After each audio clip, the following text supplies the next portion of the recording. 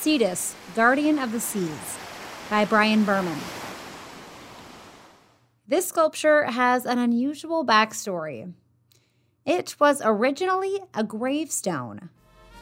See, the artist Brian Berman's wife is from Germany, and in Germany, gravestones may be purchased if the taxes have not been paid on the burial plot. So Brian carved this sculpture from a German gravestone. Titled Cetus, Guardian of the Seas, the piece is located in front of 1252 Commerce. When Brian bought the gravestone, it only had a cross on it and no name or dates.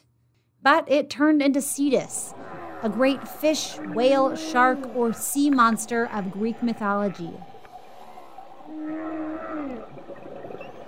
Brian's work is peaceful and timeless, and intends to remind us of the importance of stillness, serenity, and a peaceful presence. Brian says his greatest joy is being able to visualize a form and then bring it into the world. He says he enjoys being able to bring such beauty and messages of peace into everyday life.